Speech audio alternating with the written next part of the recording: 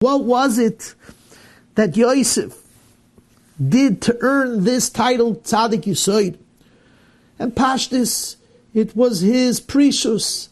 It was his ability to be Moise Nefesh for Yoni Kedusha, withstanding Eishes Peitifar and all the other arayas and degradation of Mitzrayim.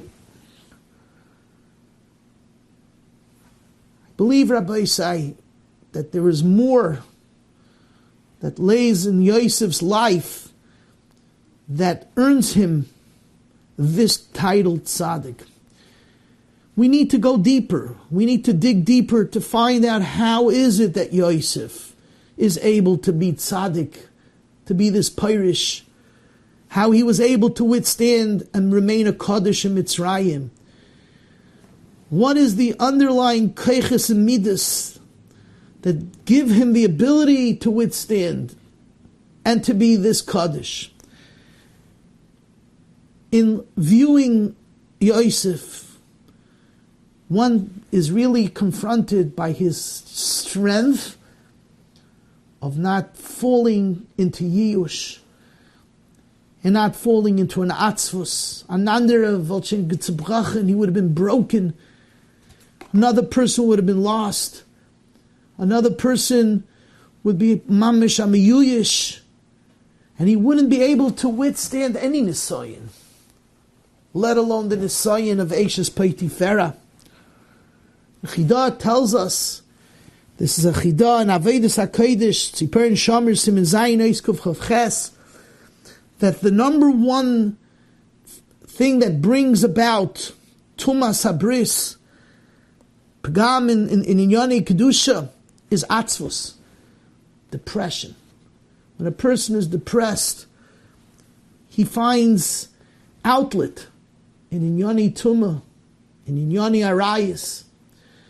So the number one underlying thing to work on and to be strong in order to be able to be a Moise Nefesh against all the Nisyanis of Inyani Kedusha is Simcha. And the opposite, if a person has Atzvus, he'll fall into a Yush which leads to all the degradation. Steipler, Zechat Tzaddik V'Kodesh L'Vracha, writes about this in great length, that Simcha gives a person the ability to remain pure in Yonei Kedusha, while Atzvus is the number one catalyst that leads to all these type of Averis. So we need to learn Yosef, yes, the Tzaddik, in Yonei Kedusha, precious, to withstand the Arayas of Mitzrayim, but what is the Kayach, the underlying midah that gives him this sitkis, is that he never fell in his resolve, in his bitachon, in his simcha. He never lost himself. He was never ba'atzvus. And where does this come from? This comes from his great emunah and bitachon in the Rabbeinu Shloim. When one has emunah and bitachon, he doesn't fall into an atzvus of yiyush. Chazal tell us, Baruch HaGever Asher Yiftach B'Hashem Ze Yosef. Yosef was the great master of bitachon. Yosef excelled in bitachon.